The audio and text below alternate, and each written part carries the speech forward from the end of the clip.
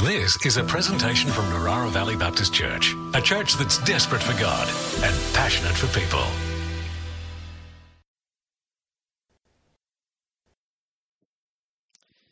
In 2015, I got the amazing opportunity to visit the Middle East and to go to Jordan and Israel, and it was a pretty amazing experience.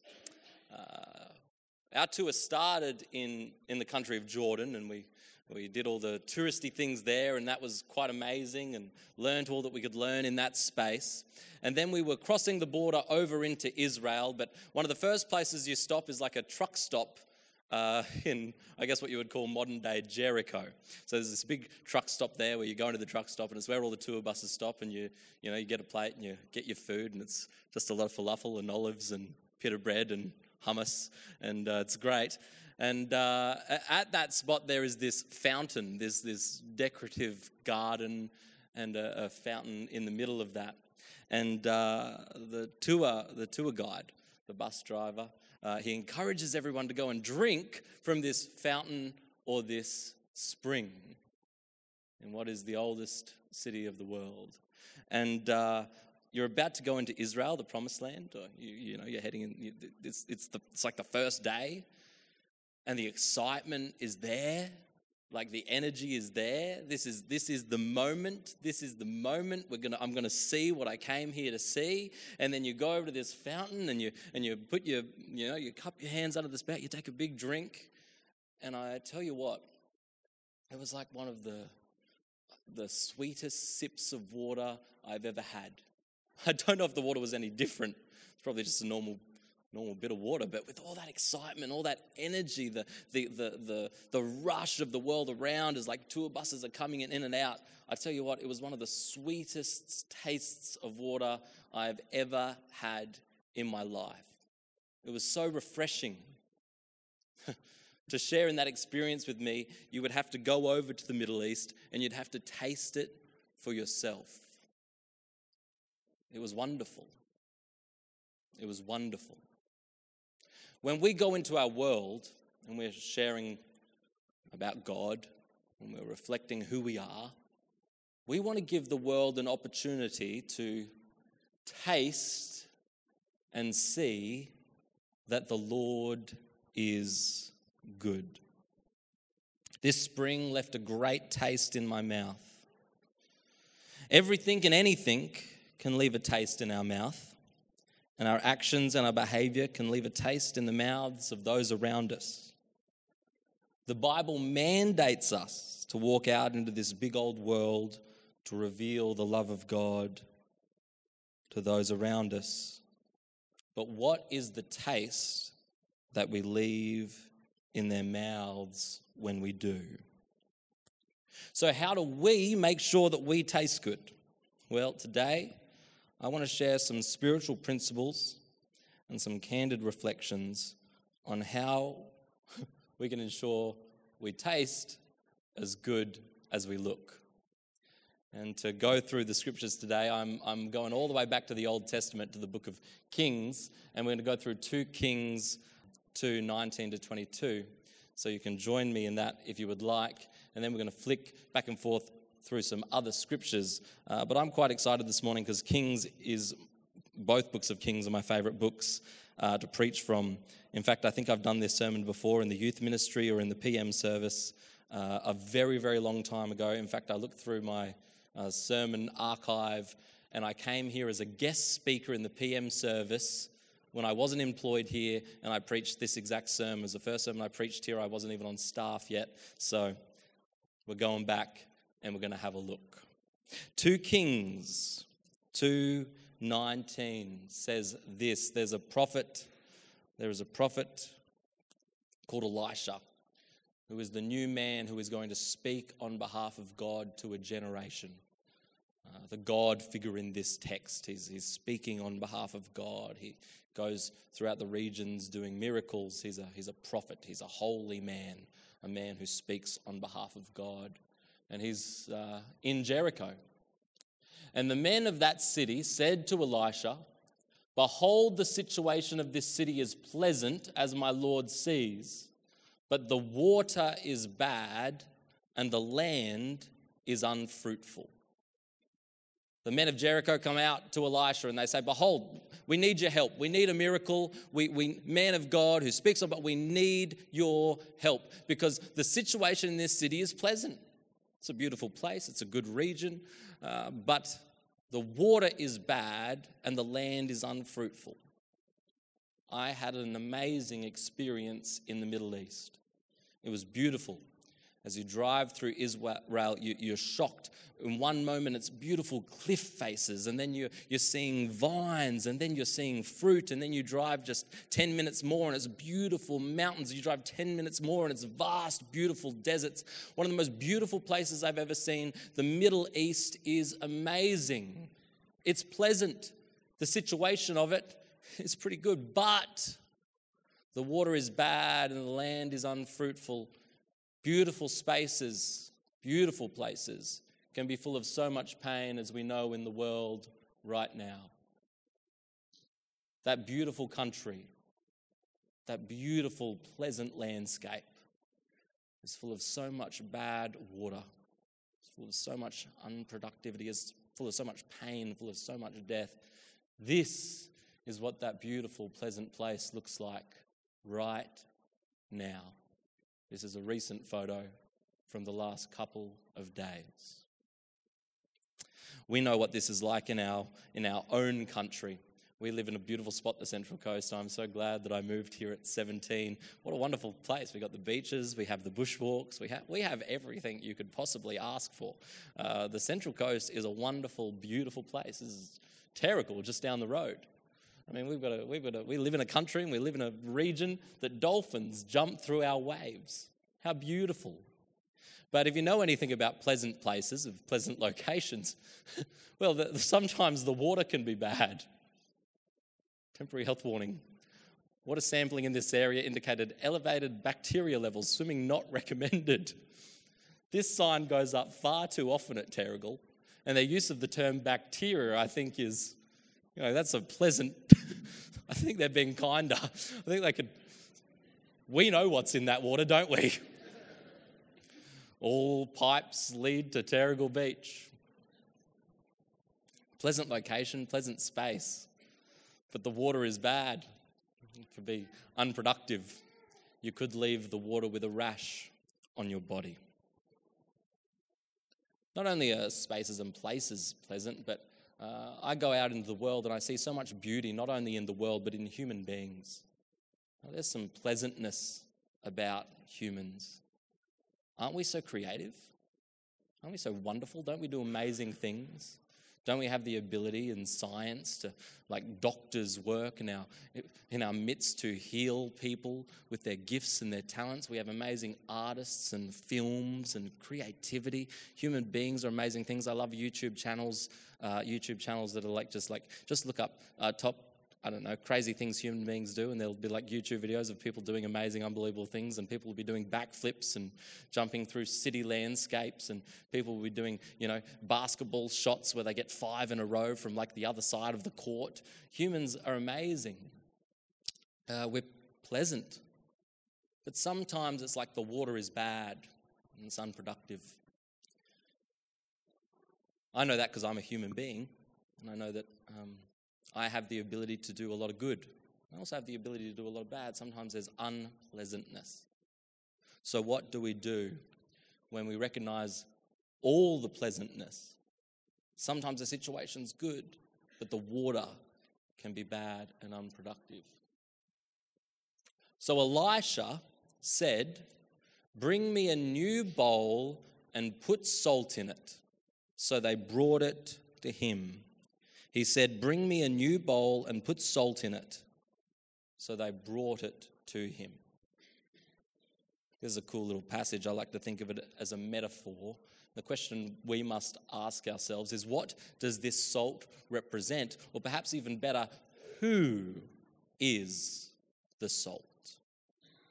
I think when Jesus is talking to his disciples, and he says some very, very famous words, when he says, "You are the salt of the earth, But if salt lost its taste, how shall its saltiness be restored? It is no longer good for anything except to be thrown out and trampled underfoot. I wonder, when Jesus said these words, if his disciples and if his followers on that hill heard him say these words, if some of them may have thought back to the children's story they learnt from Kings. And I wonder if some of them thought, oh, I remember a story about where a prophet used salt, where a prophet asked for a bowl of salt. I wonder if some people in this audience had a throwback to the Old Testament, a throwback to this story of Elisha and the bowl of salt. I read a lot of commentaries this week. This passage can be taken so many different ways. I heard theories about salt bricks in ovens. I heard stories about salt boxes where they would let fish cure. I heard stories about the evaporative process in which you harvest salt from the Dead Sea. Ultimately, every theologian said, well, take it how you will, but I'm going to land with salt tastes good. You put it on food. When I go to KFC, I ask for extra salt. Hey, don't laugh too hard. This is a good tip. Because in order to put the extra salt in, they have to put the salt in, right? And then they have to sort of get the cup and tap it so the salt filters through, which means they have to put extra chips in. So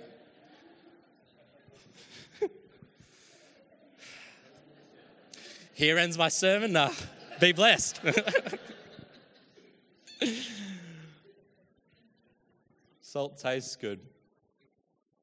Truthfully, Jesus, throughout this Sermon on the Mount, he's about to tell his followers how to be salt. So he says, you ought to be salt of the earth. If salt loses its saltiness, what good is it? It may as well be trampled underfoot. And then Jesus goes on to talk about a bunch of stuff. He talks about anger. He talks about lust. He talks about divorce. He talks about oaths. He talks about retaliation. He talks about loving your enemies. He talks about giving to the needy. He talks about fasting. He talks about not being anxious. He talks about not judging others. He talks about praying. He talks about loving your neighbor as yourself. Jesus literally goes on through the rest of this passage to tell you exactly how to be salt, how to be tasty, the life you should live. You know, as Christians, we are called to be salt. We truly are. We're called to be somewhat different. I've had meals that are not salty enough. When I go to KFC and there's no salt on the chips, that sucks. So I've had meals that are too salty. I don't know if sometimes Christians can be a little bit overbearing, to the people out there in our world. Sometimes the people, when you ask for extra salt, they know what you're doing. And if they're really cheeky behind the drive-through shelf, they'll really give you extra salts. This is what you get for being a difficult customer. And I'm a fan of chips, and I still eat them, but it becomes a little bit more difficult. Jesus goes on to tell us the way that we should live. And I think an important question is, you are meant to be able to taste the difference. When people interact with us, they are meant to be able to taste the difference. Now, I want to go down a little creative path here, and it's just some reflections of my own that I've been thinking about. We are interacting with non-Christians all the time. I mean, we often are in this space, in this church community where we're interacting with other Christians, and I know that we can leave tastes in each other's mouths too. But I want to focus specifically with this ripple effect series when we go out into our world. What taste are we leaving in the mouths of those who don't yet believe in Jesus? That's what I really want to focus on here. I think that's what's really, truly important. And I think a lot of non-Christians are open to spirituality. I find in the youth ministry, I find with young adults, I feel like there's a changing of the tide where people are genuinely interested in spiritual things. The truth is, if they're not coming into our church, they're probably reading their horoscopes and they're probably doing this, that, and the other. People are interested in spiritual things. And I want to introduce them to Jesus. But when non-Christians interact with Christians, people who use the label Christian, they're expecting something. They're expecting us to be different. They want to know, does this stuff work? Does it actually change the way that people taste? And sadly, throughout history, when non-Christians have gone to interact with Christians, for them it feels like they're playing a game of being boozled. Anyone ever played this game? It's great. It's really cool. I have a copy right here. All of these jelly beans look the same.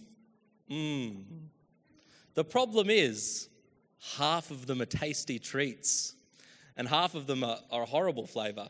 Let's see.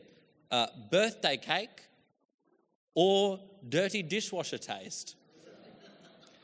Tutti frutti or stinky socks. Juicy pear or booger. I feel like that's a little bit childish, don't you? Come on, Bean Boozled, come up with some creative. We're non-Christians. I'm so sorry if you're watching at home. I'm going to leave the screen, but you'll still be able to hear me. And AV people, don't bother too much, Caleb. I'm going to be back up here in a second. But so if you're watching from home, I'm just walking into the audience and everyone has a look of fear and trepidation on their faces. Josh Kay, would you like to play? This is what it's like for non-Christians walking into a church or interacting with you when you call yourself a Christian. They're saying things like, am I about to get buttered popcorn or a rotten egg? That's what people are thinking. Now, it's not just our fault. I mean, non-Christians can be pretty skeptical of the church because of things like the Royal Commission, things that come out in the news, documentaries on the Hillsong Church, all these sorts of things. It's no surprise that people are a little bit skeptical. But they are hoping that they're going to get a good taste. Josh Kay, would you like to randomly take a pick of a jelly bean? Oh, he's going to even spin the... Oh, no, he wants to look at the flavours. Okay, that's fair enough. Yep, Josh Kay. He's now taking a jelly bean. What do you think, Josh? Wait, I need to look. Mm-hmm. What do you think you got there? Berry blue. Oh. Wait, he's saying it's definitely toothpaste. That's okay. I mean, mint's not bad, is it?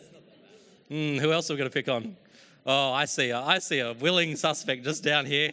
Excellent.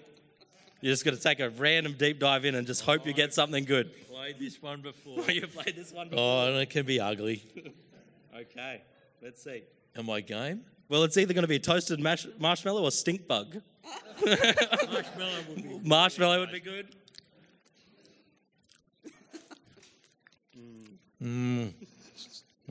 No comment. No comment. Oh, I met you out the front before, sir. Sorry to throw you in the deep end on your first ever Sunday service, but here we like to play games. Sure. Okay, let's... Oh, this one's chocolate or liver and onions.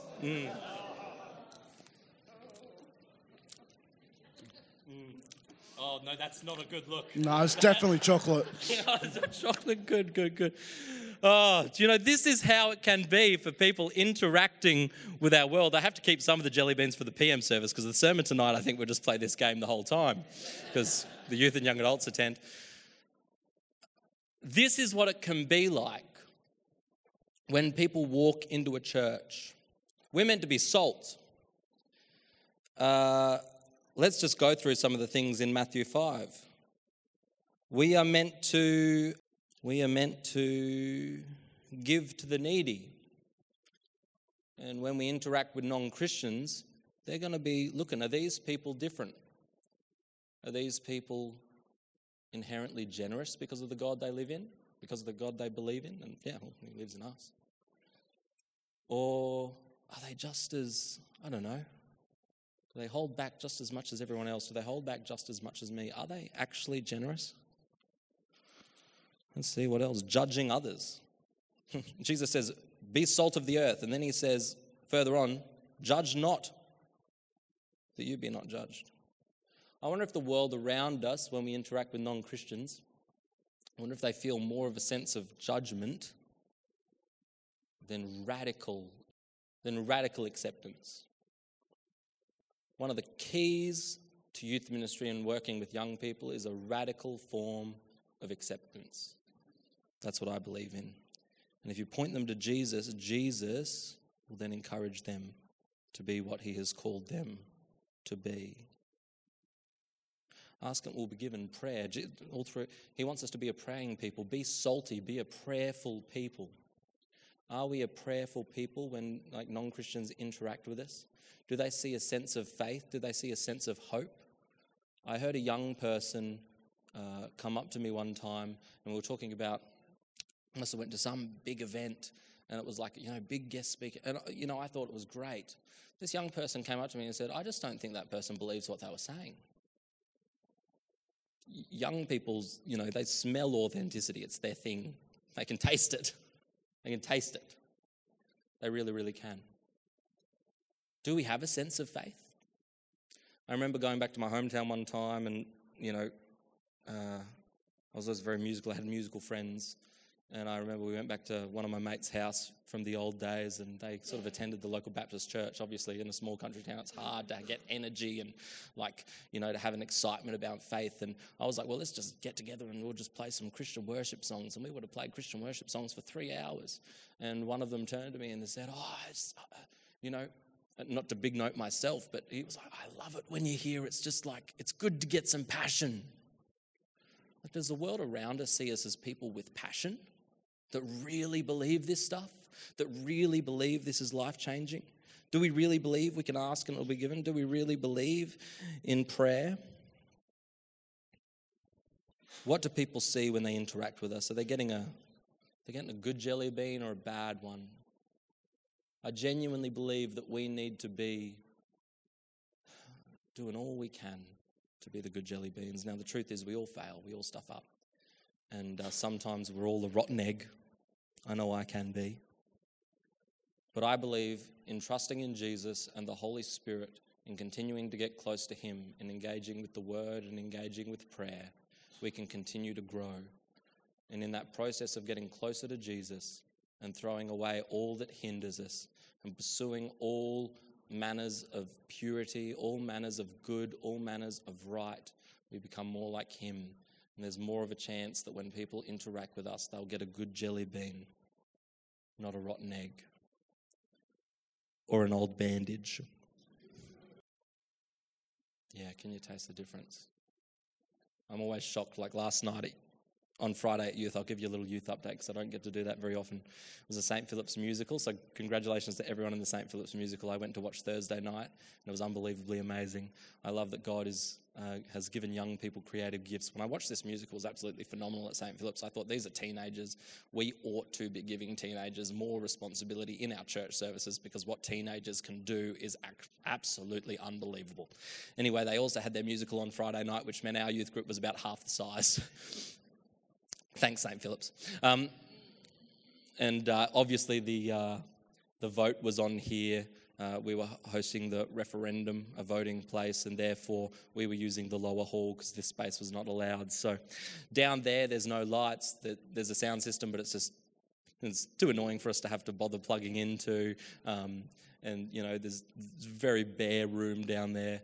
And so I was pretty much just going by ear. I was like, well, let's just see what the vibes are on Friday night. And we had about 55 people because, as I said, we're about half the size. And at one point I thought, well, it looks like everyone's getting along. Let's go in the lower room and see what we can do. Quick, Josh Corkill, get your guitar. Liv, do you have any song ideas? Oh, yeah, can we grab the bass drum as well? So we went down there. We didn't plug in. We didn't do anything else. And we just one of our youth, just started singing these tags, and Josh Corker was able to find the chords quickly, and we just had a time of worship, and it was beautiful. No microphones, no plugged in, no nothing, and these 50 kids just singing their lungs out. No words on a screen. They just, these are just the songs that the youth know, so there's no words on the screen, just the simple tags, and it was phenomenal. And these young people, they sang. They really, really, really sang. In fact, I had a few leaders whose watches gave them a notification about the decibel warning. It's like the smart watches these days warn you if it's too loud to protect your ears, put on some earmuffs.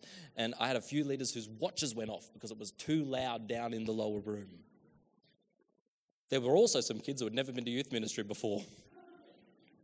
The year sixes who come for the first time, or someone who brought their friend. And you see them standing there like, what is this?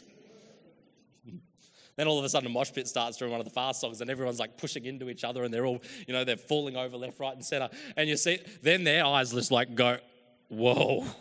And they get amongst that. They know what that looks like. And then the slow songs start again and they're like, now, I'm sure that's very difficult for these new kids. But I can tell you what, when you leave a room like that, I don't know if those kids will come to faith straight away. But I tell you what, they know what we believe. They leave that room with a taste in their mouth. Being around other young people. You've got to remember, these are not the young people who attend St. Philip's and hear the gospel every day. These are our other kids singing God's praise. That is a good taste. And so, Elisha, he went to the spring of water and he threw the salt in it. And I want to encourage you, church, when you are in spaces and places in your life where you're like, God, why have you put me here? I believe God is throwing us into the bitter springs. God wants to take us, his salt, filled with the Holy Spirit, and he wants to take us out into our community, into the most bitter places, into the places where the water is bad. And he, like this God figure, this Elisha character, he's like the God figure in this story. God wants to grab a handful of salt. He is reaching into Narara Valley Baptist Church. He's grabbing a handful of salt out the bowl, and he is going to throw you into bitter springs, into bitter places, into terrible circumstances. And a lot of you are going to be thinking, God, why have you put me here? Why have you put me in this workplace? Why have you put me in this school? Why have you put me in this university? Why have you put me in this situation? Why have you put me into this family? And God is saying, I've put you here and I'm throwing you here because God wants to put you into bitter springs. That's what he wants. Christians are on this planet for a reason, to be God's hands and feet. We're not here to relax. We're here to go. It's what this Ripple Effect series is about. It's what this Overflow year is about. I'm sure a God-given, Holy Spirit-led word to Pastor Travis for the vision of this church, that we will be a church that overflows into the people and the space and the world around us, even if they are bitter springs. That's why God's put you there. If you came to church this morning, you're thinking, why God? That could be why. Felt like an American preacher there for a second. I apologize. Throws the salt in. And Elisha says, thus says the Lord, I've healed this water. From now on, neither death nor miscarriage shall come from it. The water was literally causing death as the animals and things would drink it. I've healed this water. From now on, neither death nor miscarriage shall come from it. I believe as God puts us into bitter springs, he can use us to turn those bitter springs around. I genuinely do. I believe it with the deepest parts of me. I think about countries like China, like where they have restrictions on how faith should be expressed and how Christianity should be approached. Yet, Christianity in China is growing at a rapid rate more than anywhere else in the world. It's almost as if God said, I need a bunch of salt for China. He puts the bunch of salt there. And slowly that entire country is being transformed by Christianity at a rapid rate, faster than the West. Even with restrictions and minimizations on the way that faith should be expressed in that country. And I believe God wants to turn your workplace around, not for your sake, not in like a prosperity gospel way. He wants to turn your workplace around as in he wants the people that you work with to meet Jesus just like you know him. He wants your school to be turned around. He wants your families to be turned around. He wants your situations to be turned around. God wants the people in those spaces to taste the salt and not get a bad jelly bean, but a good one. And the only way we can become good jelly beans is by trusting the Lord will continue to transform us, and pray into that. And so the water has been healed to this day according to the word Elisha spoke. And I know that for a fact because I drank from that spring. And it was one of the nicest tasting mouthfuls of water I've ever had in my life. Generational change. Transformation. What we're doing down in that youth ministry is not temporary. I'm thinking about the couple of kids who come here and have their life absolutely changed from their family of origin. And then they raise children who are salt. And those children raise children who are salt. And those children raise children who are salt. This is generational stuff. This is the real deal until Jesus comes back. I believe it wholeheartedly. Everything about it. So my encouragement to us this morning is this. We want the world to taste the difference. And the world is worried about being bean-boozled. I'm sorry I haven't given you many practical tips how to not be a rotten egg. Apart from get closer to Jesus. And you can do that in so many different ways. But pursue him in your own personal, private way. Reading the Bible, listening to podcasts, continuing to faithfully step into this church building even when it's difficult. Continue to grow. And God can turn your flavours around. I encourage you. You've got to be a little bit of salt. You can't be afraid. Have some courage. I reckon one of the reasons the church in China grows is probably because of courage. Now, I'm not a geopolitical expert. There's better people at that in the room. You should talk to them, but that's one of my suspicions. Similarly, don't be too salty. If you're overbearing, maybe it works for some generations, but I would encourage you that an overbearing Christianity that's too salty, young people, young adults will spit that straight out of their mouths. It's just the way the generations are going. So I encourage you not to be too over the top. You're going to have to explore what that means for yourself and pray to God that he, in his infinite wisdom, would help you become all you are called to be so that he can reach down and put you in his bowl of salt so that he can go to the bitter springs and turn them sweet, not just in the moment, but for generations to come. God, I thank you for who you are. Holy Spirit, make us more like Jesus. Transform us. Make us good jelly beans. Make us tasty salt. God, we're afraid, but throw us into bitter springs anyway, so that we can turn those bitter springs around.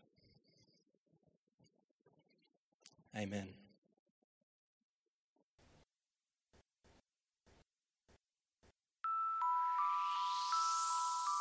This has been a presentation from Narara Valley Baptist Church, a church that's desperate for God and passionate for people. To continue the conversation, we invite you to join us Sundays at 9:30 a.m. and 5 p.m. or on our website at www.nvbc.info.